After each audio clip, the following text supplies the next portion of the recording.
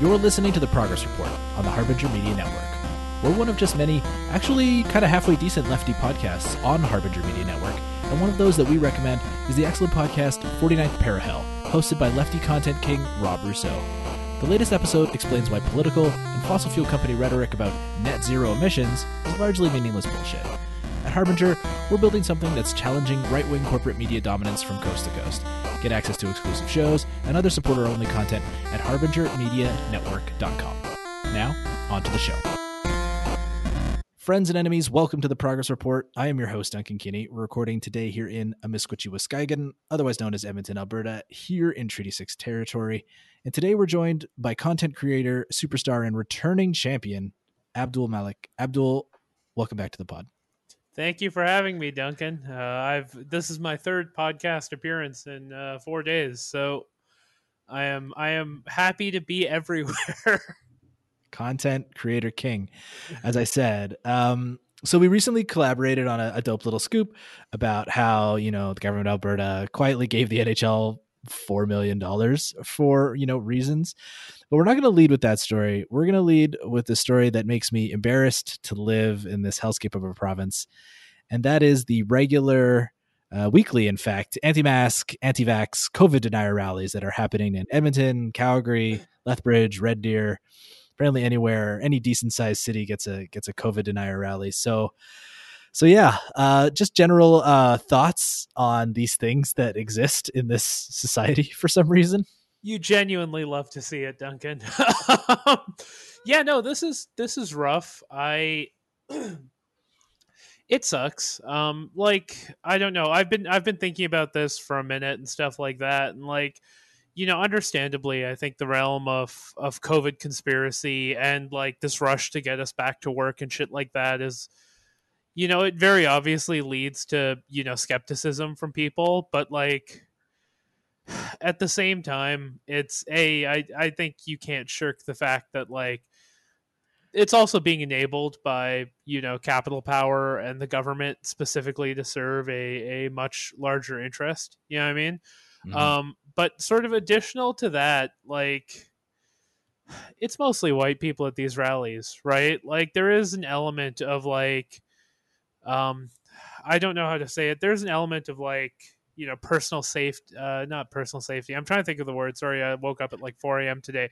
But there's no insulation here, right? That's really what it is, where it's nothing can harm me and nothing can stop me. So I'm able to go out and flex this way with 1,000 other people and, create situations that get lots of other people sick. And it's on that basic level, it's hard to square those two things in my mind. You know what I mean? Where it's on one hand, I understand, I actually do, I get the skepticism because don't trust the government, folks. Yeah, I get it. Yeah, but I think Ted McCoy kind of said it very well. He's this is just weaponized selfishness. You know what I mean? Absolutely, yeah.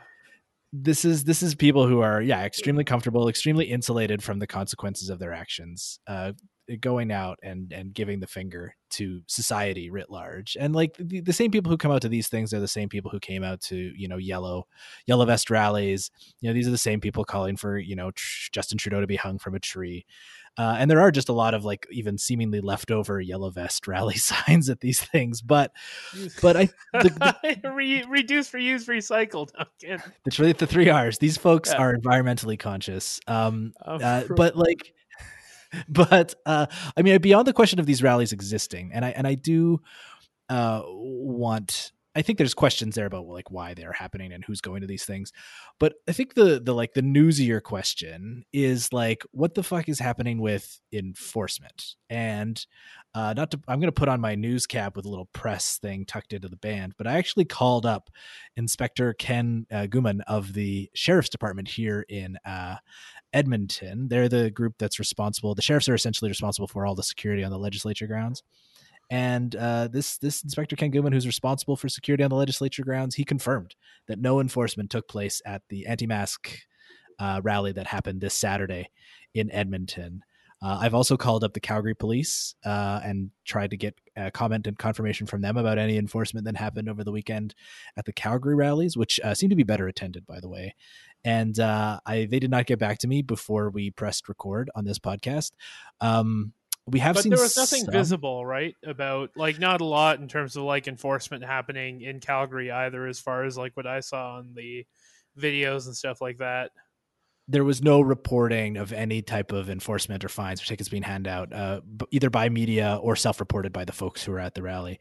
And that's the funny thing, is that some of the best video and audio we've gotten of these rallies, specifically the rallies in Calgary, comes from a right-wing chud Twitter account named Quadzilla. Just an absolutely relentless poster, just like is terminally online, posting about for the most part posting about how Trump actually won the election and all the minutia, all the right-wing kind of conspiracy minutia around that.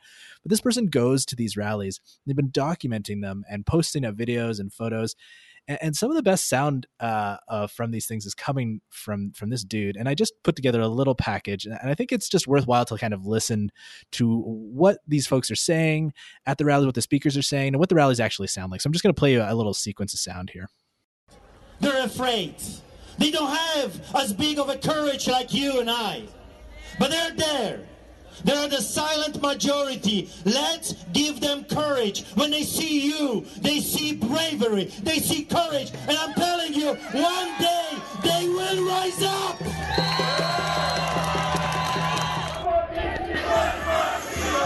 Show me what democracy looks like. This is what democracy looks like. Show me what freedom looks like.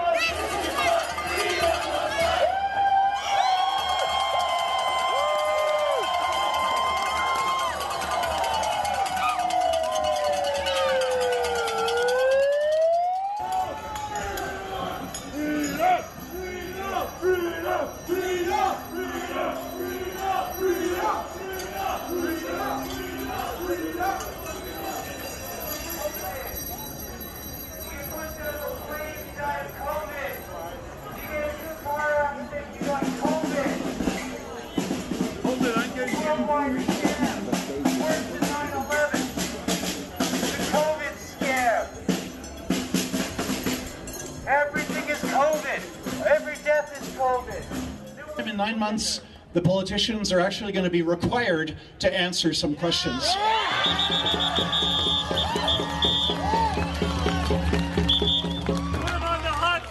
want to ask for your help for this. We're in the process right now as I speak. Our litigation manager is interviewing people. We need to hire more lawyers. And our lawyers are paid entirely by the voluntary donations that the Justice Centre receives from Canadians. So if you're in the crowd today, and if you support these... From Tahrir Square to Celebration Square, Duncan, it's a global struggle worldwide to, throw off the shackles of tyrannical government.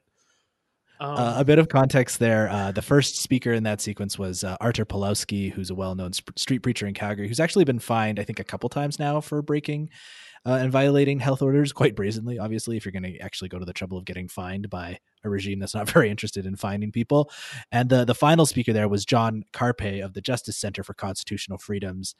And they were soliciting donations there at the end. And they're the kind of God-bothering legal group that has ended up filing a lot of challenges in regards to this, as well as a lot of legal challenges around gay-straight alliances and various other sundry evangelical Christian kind of topics of interest. So they're those what the rallies in Calgary sound like. Abdul, thoughts? Yeah, no, I'm not gonna lie, that first one, even I got a little inspired there. Like, you really he really put his back into it. It did feel quite sincere. But yeah, like you mentioned enforcement and stuff like that. Now, if you posit that police exist to protect private property, of course, and capitalism, of course they're not going to enforce basically a bunch of people who think that their freedom is attached to their ability to go to, I don't know, Sport Check or something like that, right? The water park, like Canadian Tire. Yeah. On just purely that level, even, ignoring the racial implications for a second, it's completely unexpected, right? I do like how they're pulling, that classic thing of pulling and appropriating left-wing chants. The one thing missing from your audio clip was someone playing a recording of Martin Luther King. which is Yes. like a not infrequent occurrence at shit like this. Yeah, I have a dream, Abdul, and that dream is to spit in my neighbor's mouth and not face any consequences. Yeah, I have a dream that I can go to, there's no Laura Secord, to like Purdy's Chocolate, in the middle of winter and get my reps in at West Edmonton Mall or Cross Iron Mills. By the way, did you see the Cross Iron Mills doomsayers or whatever? No, go on. There are people in like white masks with black eyes, dressed like nuns from American Horror Story, walking around Cross Iron Mills telling people they were going to die. No, I did not see that. Thankfully, though. Incredible stuff. Like, those people are equally as embarrassing as these people. Just stay the fuck home. Yeah, and stay away from me personally. I mean, there is a question here that it's not obviously impossible to reconcile. Or I mean, I'm obviously against people snitching on their neighbors. I'm obviously against a police state, going into people's homes and handing out, fines and whatever other consequences there are for this. But like in the context of a pandemic, stay the fuck home. Don't go to a fucking rally saying that the pandemic is actually fake and that the vaccine is bad and that masks are a vector for spreading communism. You know what I mean? I don't do if we were to technically, like, if we were to lock all these people up for what? Until the end of the lockdown, do you think it would be bad? Like on a purely health level, it would not be bad. You know what I mean? It would probably empower them to, sort of radicalize them further. But this is the other thing I've been thinking about, right? Is like the ideology of Alberta and the world, but let's talk about Alberta. It actually goes a lot deeper than I think a lot of proposed sort of nominally social democratic measures to address it. Like, if the government, instituted like a temporary UBI measure, right? Or like a pure UBI measure or something like that, like paying people to stay home for, say the months of August till January, right? Mm-hmm. There would be a vector in which that would be seen as like the government's trying to pay you for your to stay complacent, to stay compliant, right? Like there is something more deeply ingrained than like simple material needs being met, and that 100% goes back to this like bootstrap ideology of Alberta, right? And the fact that like the only way we seem to be able to express ourselves, in especially in this province, but obviously all over Canada and the US, is through consumption. You know what I mean? Like, it's a very, Edmonton has so many fucking malls, like more than I grew up in the GTA, and Edmonton's mall culture dwarfs that significantly, and stuff like that, right? Like, I think it's actually pretty telling of a more pervasive sickness than like simple material alienation, right? Like, it goes well deeper into like a whole nother level of like not of like just your entire sense of self is caught up in just the ability to go out and spend, which is really upsetting. Actually, it's really deeply disconcerting when you really think about it. Yeah, commerce as the ultimate expression of your politics. It's the ultimate like aesthetization of politics as well. And it's the ultimate like fetishization of materialism and like, wage slavery, right? I mean, there was a bunch of signs. There was at least 2 signs at the rally on the weekend that said every business is essential. Do you remember the G20 in Toronto? Vaguely. I mean, I lived in Alberta when it happened, but I remember seeing it on the news, kettling and beatings and kidnappings by the police and the like. There was this great video that went viral off the G20 of a guy who's trying to get into Eaton Center Mall, like slamming on because they shut down the mall, right? Because shit was going down. And he was screaming at the person at the mall, like just the doors, and screaming at the person filming him, going like, "The people of Toronto want to shop." You know what I mean? It's you can throw it in the show notes. It's an incredible video. But yeah, that guy was ahead of his time. You know what I mean? Like, that should have told us. I need my buddy burger. It was basically that. It was like, and yeah, watching it him just on his own, you feel bad for the guy, and then you realize, no, he's actually like a very early warning sign. He was patient zero. You know what I mean? For something that came 10 years later and is significantly more horrific. Yeah. And I think, you're familiar with Galt's Gulch from, whatever Ayn Rand book that's from, Atlas Shrugged. Yep.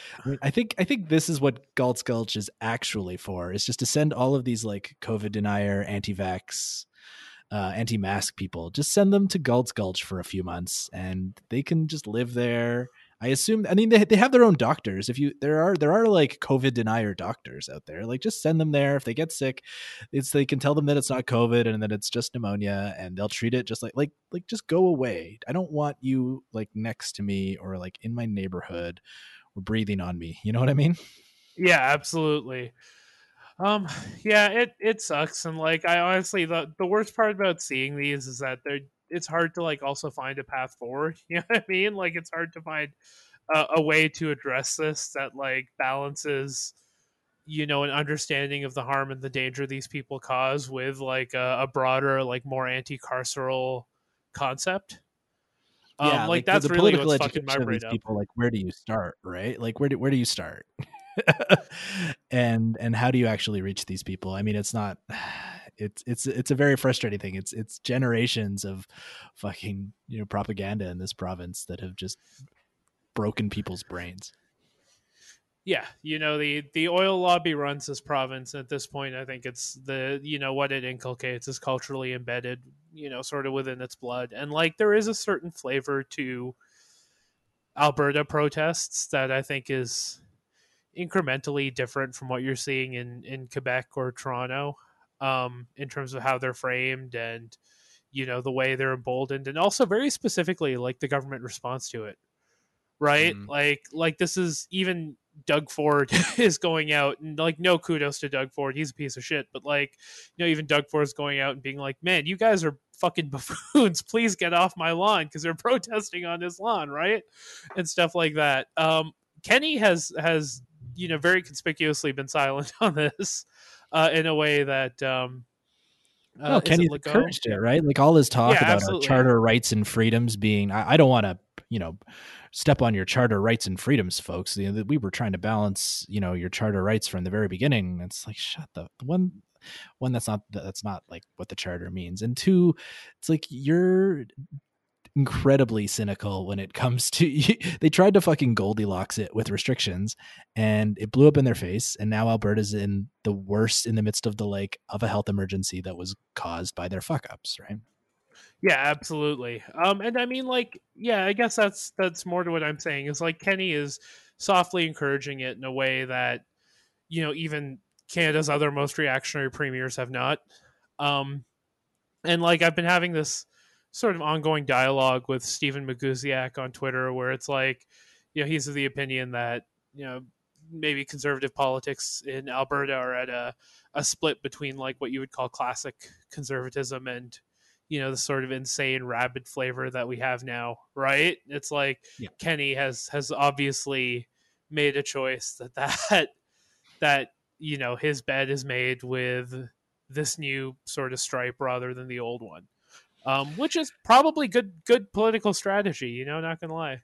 It's where the conservative movement is going, right? Like the conservative movement these days is not necessarily like a bunch of guys in suits, divvying up the various corporate, monopolies around the world. It's conservative politics is like, how do I make the most white people the most angry about, pick subject X of the day? And like when you look at the Prouds and like what Facebook has done to old people, it's like that's where they raise their money. That's who they respond to. That's who they're like. That's who becomes, candidates and volunteers and door knocks. Like those are the people who drive the conservative movement at the grassroots level these days, not, the Business Council of Canada. And it's also, by the way, I think it's also like to my earlier point, which I just wanted to quickly address. I think, a lot of these people are, sort of, I'm sure like rough and tumble working people, but just as many are like small business owners and tyrants cosplaying as such as well. Yeah, right, which definitely factors in into RV dealerships or whatever. Yeah, right? yeah, who pretend to be like quote unquote working class or adopt the aesthetics of like what we traditionally consider like working class or whatever. Mm-hmm. You brought up Kenney, and I think there's something I wanted to talk about as well, and that is Jason Kenney's bizarre Christmas message to the kids of Alberta, According to Jason, a lot of kids have been writing him, which is something that normal children do all the time. They write Jason Kenney, and they're worried that Christmas is canceled. So Jason put on a red sweater, sat down in front of a Christmas tree, and put together a deeply strange video, apparently targeted towards Alberta's children. I guess when adults see this, they're supposed to bring their children over and they're supposed to watch it together. But let's just listen to the audio on this because it's very special, and I think we need to talk about it. Hi everyone, Premier Kenney here, and I have a special message for children across Alberta because I have been getting a lot of emails and letters from kids asking whether Christmas is still on, and particularly asking whether Santa is still going to be able to visit because of the virus and all the things happening this year. Well, here's some good news. I just got a letter from Santa Claus himself, and I'd like to read it to you. Dear Premier Kenney, I hope the people of Alberta are keeping safe at this very hard time. I'm writing to you because I have a special message that I'd like to share with all the boys and girls in Alberta. Christmas is still on. I know a lot of things have changed. You aren't seeing your friends as much as you used to. Your sports teams and other activities have been canceled, and you probably miss Grandma and Grandpa a lot. But none of this will stop the team at the North Pole from making sure all the good boys and girls in Alberta have a wonderful Christmas. We've been in touch with Dr. Hinshaw to ensure that we're following the rules and keeping you safe. Fortunately, the elves and reindeer are immune to the virus, and Mrs. Claus always makes sure that I only leave the home with my mask on, although the beard makes that hard. That means I'll still be able to slide gifts down your chimney this Christmas, so with everything being so different this year, you can count on that. Well, I have to run. I have a lot more letters to write. But please cherish this Christmas with your closest family members. And kids, don't forget to listen to your parents. Have a very Merry Christmas. Signed, Santa. P.S. Please tell the kids that my favorite type of cookie is chocolate chip. Go easy on the eggnog. And don't forget to leave out a little hand sanitizer. Well, Santa is absolutely right. Christmas isn't just about presents, but spending time with your loved ones, whether in person or by calling, on FaceTime, or socially distanced visits. Now, before I go, kids, please do your best to help out your folks this year. Pitch in with the chores, make sure you do as you're asked, and don't forget to tell them that you love them. I want to wish all of you a very merry and safe Christmas, and hope to catch up with you sometime in the new year.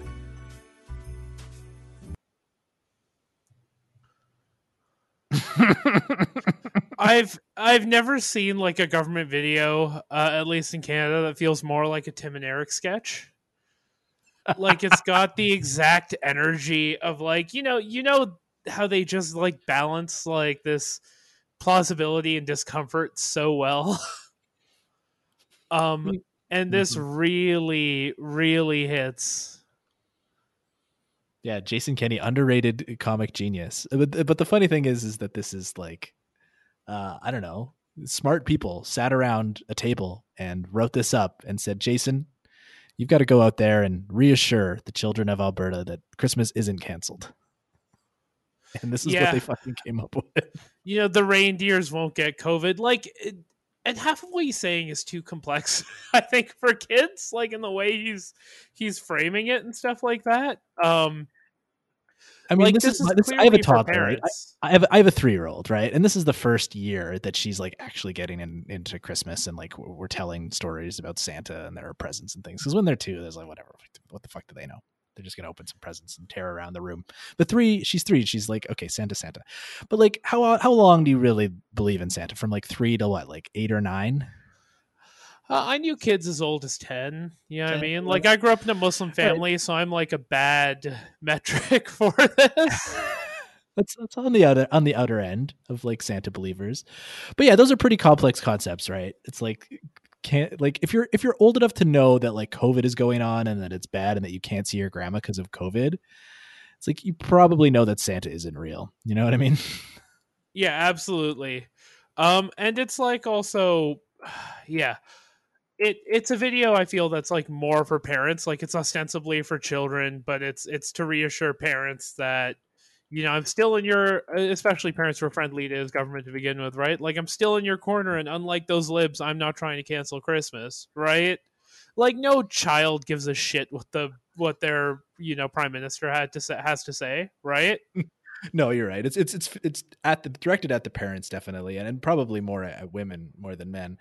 But it's very reminiscent of that infamous pic of like Stephen Harper in a sweater cuddling a kitten, where he's working kind of extremely hard to exude kind of non-threatening male energy. This is very much that vibe. Oh yeah, and it's also like it is a very creepy video. You know what I mean? Like, it does give off the extremely bad vibes, like sort of from top to bottom. Like, the last thing I want to hear Jason Kenney talk about is sliding down anyone's chimney, especially like when he's talking about again, ostensibly talking to fucking children. You know what I mean?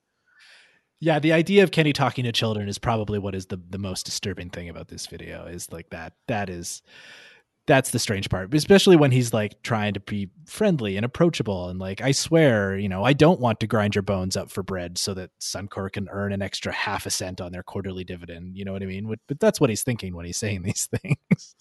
Yeah, absolutely. Yeah, I don't know. The video, it feels like a bad parody. It's one star wipe short of being an actual Tim and Eric sketch. Yes, very much so. There was one other thing I wanted to chat with you about, actually two other things. And one, last week, some of Alberta's most tiresome and least interesting commentators, specifically Don Braid and Dwayne Bratt, unfortunately have two of the largest profiles as well, ended up in the with quite prominent pieces displayed in both the CBC and the Calgary Herald. Dwayne Bratt is, by the way, folks, is a huge dummy. He's a political science professor at the Mount Royal University. He actually instructed me on a class once, and I was very unimpressed, even as someone in my early 20s. But yeah, he was like talking shit about like international criminal law, which is just like very, very far outside his realm of expertise, to like a room full of like model UN kids. It's like, what the fuck are you on about? Anyways. And look, I know it's hard. Times are hard right now. COVID is hard on everyone. It's turning everyone's brain to mush. But this piece that Dwayne Bratt authored is just absolutely dog shit. And the headline here. Oh God, what is the headline? I don't have the on COVID-19. What would Lougheed have done? There we go. And yeah, I'm just going to read you a couple sections from this, and you can kind of react to it, Abdul. This is in Dwayne Bratt's voice. I argue that Lougheed, because of a combination of his individual qualities and the structural conditions of his time in office, would have handled COVID-19 in a much better fashion than Premier Jason Kenney. For example, I can imagine Lougheed instituting a province-wide mask mandate, utilizing the federal tracing app, and if cases spiked, imposing an economic lockdown, but with financial compensation for business owners and workers to supplement federal programs. Yeah, it turns out when someone's dead, you can just say whatever the fuck you want about what they would have done. I mean, it's you describe it in our show notes as centrist fan fiction, which is like exactly what it is. But even this is like a stretch, right? Because if you wanted to see like a better premier to compare it to would be whoever the premier was during the Spanish flu that like killed thousands of people in Edmonton. Like, there's already precedent for what our former and like venerated premiers have done, whereas this is just like, no, I'm just gonna make some shit up, attach whatever I wanted to Lougheed, like, and it's also part of like this broader rehabilitation project of Lougheed by both the Alberta NDP and the UCP, right? Is like some sort of a totem the for ANDP, people to grab onto, right? Yeah, well, I mean, the ANDP pivots him as like he was a truly progressive conservative, right? Like, oh yeah, the UCP, and obviously. It's so hilarious too, right? Because Grant Notley fucking hated Peter Lougheed's guts, right? Yeah, absolutely. And was fighting tooth and nail to stop him from doing exactly what he did. And then back in those days, the fucking PC party was winning like 90% of the seats in an election. You know what I mean? It was a fucking hegemon, and it was like Grant Notley and maybe one other dude. Also, like you could literally go back. I'm just looking right now. Who is our premier in? Yeah, Hubert. that was a little earlier. Charles Stewart and Arthur Sifton, both, were our premiers during an actual pandemic. You can literally go back and look at them rather than making up stuff about Peter Lougheed, which is the most perplexing thing about this, right? If you're going to reach into history, it's not like history hasn't and isn't, like, in a way, repeating itself on a very particular cycle. Mm-hmm. Yeah. In Dwayne Bratt's mind, Peter Lougheed is 12 foot tall and never told a lie, right? And here's another quote from the piece by Bratt. Lougheed, who put just as much emphasis on the progressive as the conservative in the Progressive Conservative Party. There you go. Party, like I just fucking said. was a true centrist. He was a true centrist. He could afford to respond to COVID-19 with less attention to partisanship than Kenney. You can almost hear Bratt like jizz in his pants when he calls Peter Lougheed a true centrist. Yeah, like what do you even say to someone like this? How do you tell them like that they're wrong? I mean, like, in what way do you articulate to them that they're also not only that they're wrong, but that they're stupid? And this person is responsible for providing political education to thousands of impressionable young undergrads. So there's that as well, just to break your brain at the end of this sequence. But not only that, not only that, is also very. I was going to say, Dwayne Bratt is also very obviously holds a host of comorbidities for COVID-19. So I'm assuming he hasn't left his house, and I can say this: I'm marginally smaller than he is, but like I'm sure he's been sitting in his house with like COVID anxiety, looking at what Kenney's doing and like facing his own powerlessness and just writing, Peter Lougheed fan fiction to cope, right? Like this is all one big cope. It is clearly a part of the coping process for Dwayne Bratt. But not only were we blessed with this dog shit Dwayne Bratt piece, but we also got Don Braid in the Calgary Herald, the guy who worked as a scab and helped break the union at the Calgary Herald for Conrad Black back in 1999 to the year 2000. He also indulged in some centrist fan fiction last week. The headline here: Alberta needs to hear a whole new message from political leaders. Subhead: COVID-19 is completely united in its campaign to infect everyone. The province needs to confront it with equal unity. And this is a true classic in like the long running columnist category across all newspapers, really, of, if we all just stop saying mean things to each other, we could really fix all of our problems in society. Would be great. And this just falls into that category. Let's just read a couple passages from it, because it is just, again, so awful. Again, this guy gets paid money, a lot of money, and is one of our province's premier columnists to say shit like this.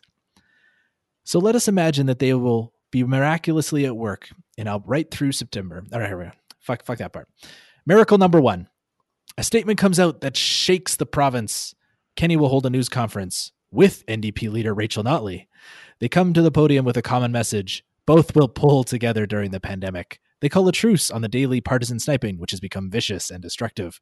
The government will invite Notley into key councils, just as she did with former Wild Rose leader Brian Jean during the Fort McMurray fire of 2016. Kenney will actually listen to the opposition and use their ideas when possible. Notley will publicly support reasonable measures.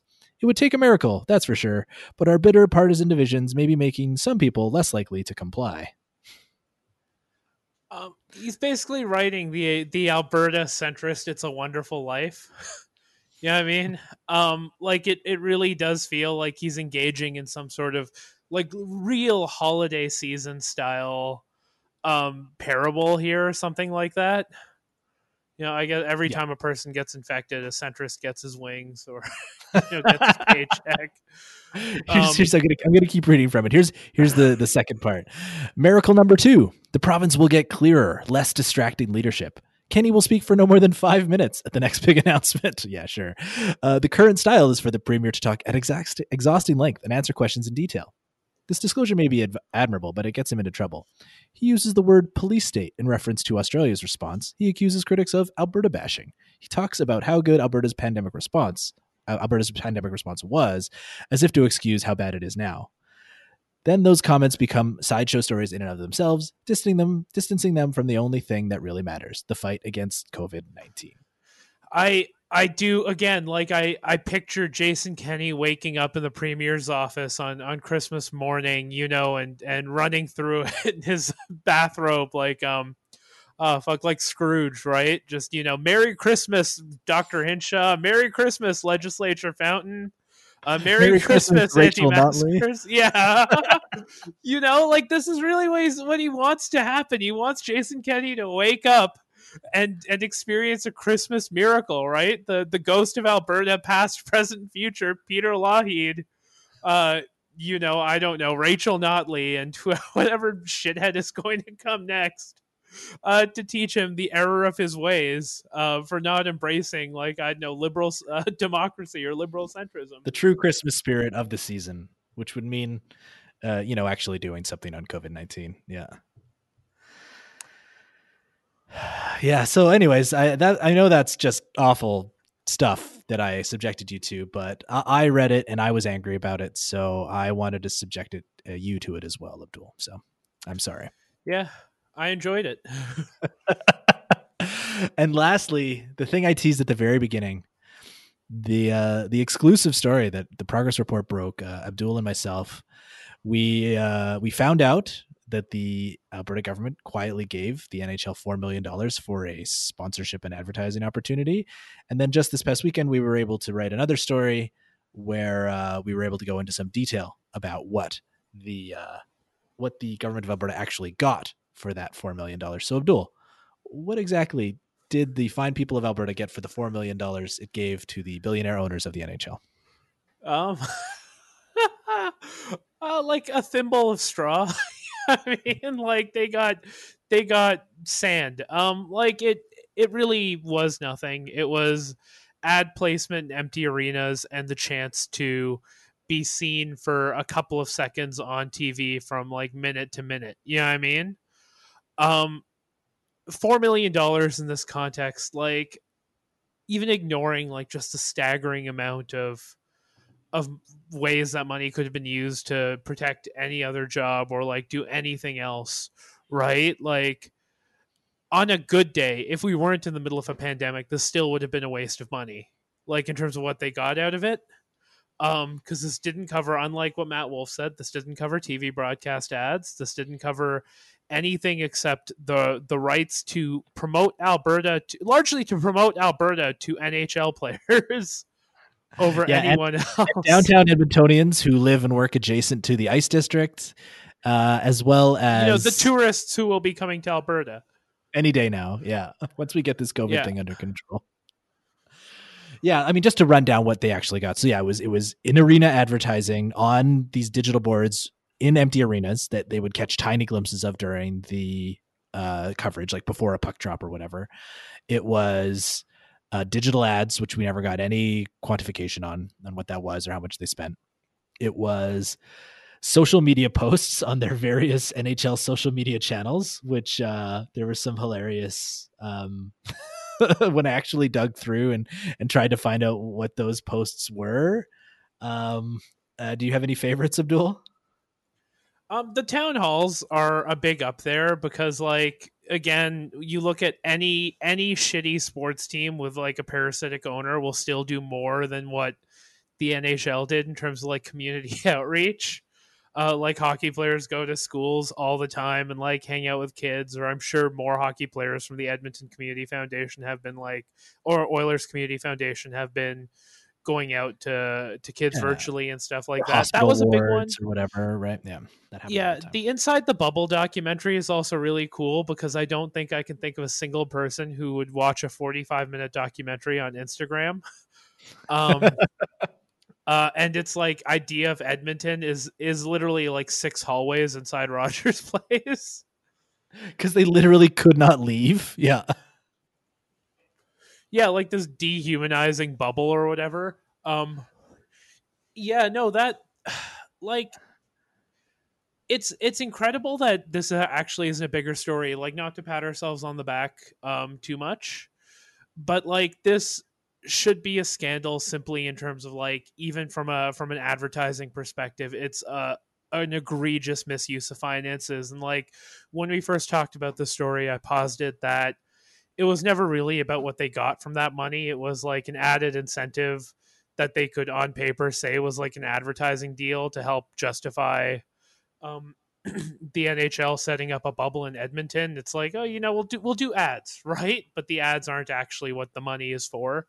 Because you can manipulate that money any way you want. Once it's been transferred and you've done like the token things, you can say anything costs whatever amount you want to cost it out at, right? And like 4 million might not seem like a lot in the context of the NHL, but like it actually is. Well, Like all the those owners NHL are is, hurting right yeah, now. NHL is a gate-driven league, right? And yeah. the bubble was to recover a bit of that broadcast kind of value, but like with no gate revenues, the poor, sad, rich billionaire owners of the NHL actually need that cash. And thankfully they found a sucker in Jason Kenney willing to give it to them. Yeah, it's important to consider that, like, unlike the NBA or the NFL, $4 million is actually a lot to the NHL. Just in terms of like pure economics and the way the revenue split works and stuff like that.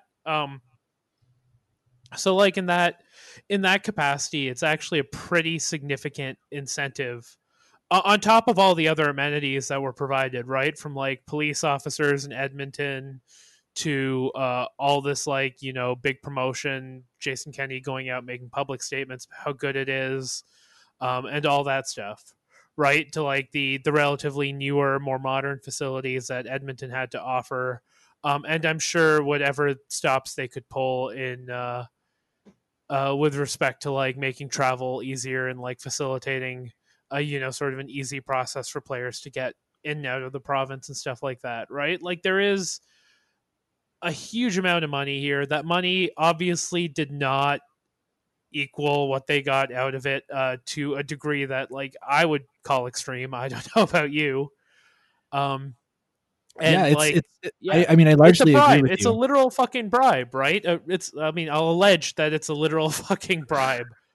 Yeah, I mean, we don't have yeah. the proof for the smoking gun, but I mean, was the $4 million part of the deal to bring them here? I mean, we'll never know, but I mean, it certainly seems like a hell of a sweetener to bring them here. And who benefits, right? Like they had all of these economic impact numbers that they trotted out as justification for bringing it, but like who benefited from those? Like Daryl Cates, like that's the guy who owns the Ice District, right? Like he owns the hotels and the restaurants that are in those hotels and the fucking arena that everything's being held in and being rented for this, like. There was X million dollars amount of economic activity. Well, it's like, what good did that do for like anyone in Alberta? Yeah, and economic economic activity is a question of averages, right? Like to justify new arenas, oftentimes, and you see this, I think, with the recent Calgary Stadium deal as well. The companies that do these economic impact reports will average out, will basically average out. Everyone will make a 20% raise or whatever if this arena is built, but there is nothing stopping them from, and they always do this, factoring in player salaries into that equation. And you can like predict salary increase because of like salary cap and just like very predictable pay increases. And then, so you're looking at player salaries factoring in, which obviously holds an inordinate amount of weight when it comes to like, oh, see, everyone will make X amount. Like they definitely did that with this. Like you generate $39 million of revenue or whatever for businesses in the surrounding area. Well, that also means Rogers Place. That means the hotels the players are staying at, right? Which almost definitely soaked up the bulk of the money. Like there's no actual economic impact for quote unquote small businesses and small business tyrants the way they want you to believe. Like the averages never work out that way, and there's also like very little accountability in this respect. Yeah, the economic numbers apparently came from the Oilers, who have every incentive to juice those numbers too. And again, they're the ones who mostly benefit. Yeah, like the other thing that I think I want to close on here is one, I think it is a fucking scandal, and it is ridiculous that our media hasn't picked up this story and run with it, because not only is it just the $4 million for very questionable outlay of advertising and sponsorship, but there was a bunch of money spent on television advertising on top of this, which we're still working to figure out how much they actually spent there. So the dollar amount is going to be even bigger than $4 million, which again is a huge number to begin with. And then two, we have another bubble coming to Edmonton, and one that I don't think is going to run nearly as smoothly as the last bubble ran, which is the World Junior Hockey Tournament, right? Yeah, this is something I've been kicking around as a piece to various outlets, and I threw it to Current Affairs. They haven't replied, but I think I finally found someone to run this in the new year. Yeah, this is horrific. Like, you look at what's happened to Keontae Martin in the world of, or Keontae Johnson, sorry, in the world of basketball, where he's like a young, I think 21, 22-year-old player, maybe younger than that. Who collapsed because of COVID. He's like, physically one of the healthiest, I should be one of the healthiest people in America, right? And the camp was already delayed due to COVID. Like, the World Juniors camp for Team Canada was already delayed due to COVID, right? Because a couple of players had it, right? Or staff. I can't remember the details, but yeah, they had a numerous positive tests. And they shut down the camp for a bit, and then they obviously like resumed everything. They're acting, business as usual or whatever. Like, I mean, realistically, these players might be vaccinated by the time the bubble actually happens. I wouldn't doubt that there's some sort of private pipeline for players to get vaccinated so that these things continue, because they're such, especially the World Juniors, right? It's a fucking religion in rural Canada. But like, yeah, no, it's bad. And like, I really think the thing that underscores all of this, outside of the fact that Alberta's, basically the one province in Canada that's acting as horrifically as like college sports are acting in the US when it comes to COVID. Like we're really, taking the worst labor practices from American sport and applying them to stuff like the World Juniors, which of course most adversely affects the youngest players. Is young hockey players need a union, and they need it now, right? Like, there is one, but it doesn't apply to Canadian players, and minor hockey leagues across Canada have actually gone out of their way to do some like extreme methods of union busting, and like completely alienate these kids from their labor, right? Most of whom never actually make it to the NHL. And then like, the World Juniors is that times a million. It's like another more like cruel iteration of that, because it's, the World Juniors, it's not even tied to, the same team, kind of, right? Yeah, it's not even tied to like the Medicine Hat Tigers or whatever. I'm like 80% sure Jason Kenney changed some rules regarding the way junior hockey players were paid too, but I mean, I don't obviously have that at hand. I mean, yeah, it seems like hosting another giant hockey tournament when we have more than 20,000 active cases in Alberta and nearly 10,000 active cases in Edmonton seems like a terrible idea, especially when the Canadian and you're just bringing folks from all around the world to a place that's already a hotspot. Just seems bad. I don't know. I'm not an expert. Just seems bad to me. They're kids. Like, you don't, again, it's that thing of like, you're just going out of your way to exploit children. You know what I mean? Like, you're going out of your way to completely extract as much value from these kids, while putting them at like immense risk, right? It's also like very much an outcome of, in the same way that like NCAA football culture in the US, it's also like very much an outcome of like hockey culture and its like relationship to both like Alberta and national identity. You know what I mean? It sucks. It's super sucks. It's deeply unfortunate. Like, Dr. Hinshaw coming out and saying like, oh no, these things can be safe and they will be safe and stuff like that, is like, that you could make it as safe as possible. It doesn't change the fact that they should not be happening, right? Like, you could yes, exactly, do like a and hard on that bubble downer on of a this. note, Yeah. I could go on. I mean, on that downer of a note, for like hours. Yeah. I know you could. You could. On that downer of a note, let's flip it a little bit, and let's just there's been just a bit of a lovely little news hit today. The first vaccines are rolling out, across Canada. We're getting apparently more vaccines than we thought, and healthcare workers who are, working in our healthcare system are starting to get vaccinated. So hurrah for that. There's a light Tyler at the end of Shandro the tunnel here. Shandro doing his press conference in the vaccine fridge again. Very Tim and Eric sketch. Extremely funny. I missed that. Oh fuck. Well, now I have to go back and watch it. All right, Abdul, that's the end of the pod. Now is the time to plug your pluggables. What are you doing? How can people follow along with the work you're doing? This is the worst part because I never know what to say first. Well, you can follow me on Twitter. I do a lot of writing and journalism there. I have a couple of pieces recently in Jacobin, and a really important one, Canadian Dimension. Actually, that's probably the most important and most interesting thing I've written this year about sports and surveillance capitalism and security state.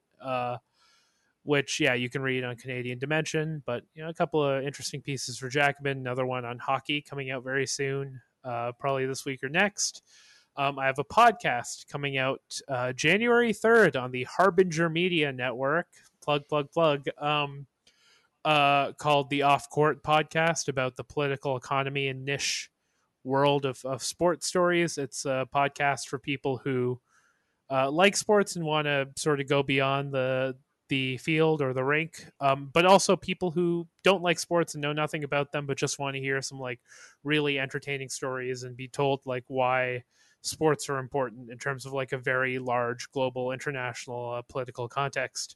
But if you want to follow me on Twitter at Socialist Raptor. And if you don't follow sports, you should also mute the term Raptors before you follow me. A lot of follow nice political takes. The work he produces. He's obviously a frequent contributor for us, and it's a pleasure to work with him. And I'm going to close this pod out with an ask. If you've made it all the way to the end of this 50-minute podcast where Abdul and I are saying all sorts of shit, then I think I am justified in asking you. I'm just going to go straight to the money this time. Give us $5, $10, $15 a month, whatever you can afford.